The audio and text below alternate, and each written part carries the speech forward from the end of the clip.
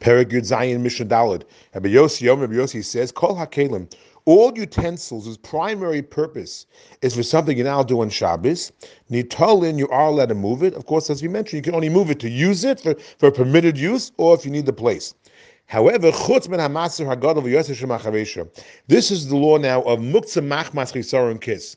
If you have a utensil, its primary purpose is something you now do on Shabbos, but it's a little different over here. This is a case where the item is something which is so precious to the owner that he would never use it for anything else than what its intended purpose is to use it for.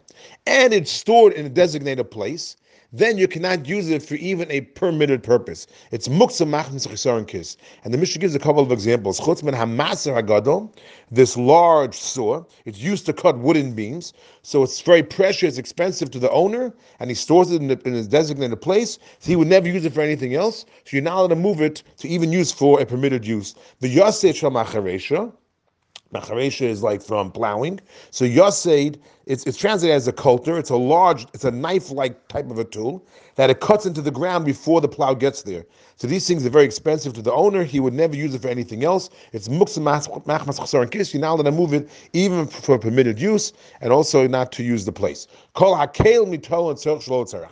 When it came to utensils, whose primary use is something which is prohibited to do on Shabbos, you only allowed to move it l'tzarich gufo b'mkomo, only if you need it or you need the place. However, you're not allowed to move it shelo l'tzarich where there's no purpose for the item itself. For example, you want to bring it mechama l'tzel. Let's say the item is in the sun and you want to move it to the shade so it won't get ruined, or you want to move it from a place where it won't get stolen. That you're not allowed to do. You're only allowed to move it l'tzarich gufo or b'mkomo for no other reason. You're not allowed to move it. However, says the Mishnah, Kol HaKelim, but utensils whose primary usage is a permitted usage on Shabbos, as the Rav says, for example, Ka'aros Zakosos, you have plates, you have trays, you have cups, those are permitted uses, using them to eat with.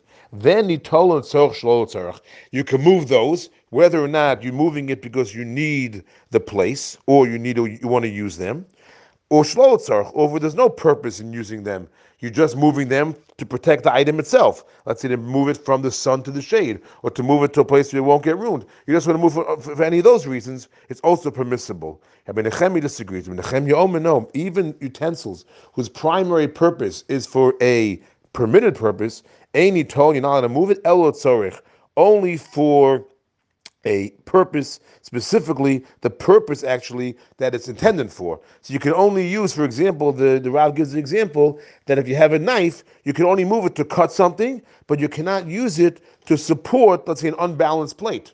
Because that's not what its intended purpose was. From Nechemia holds, even a utensil whose primary usage is something that's permitted, you're only allowed to use it for what it's meant to be used for and for nothing else. But we don't pass like Nechemia.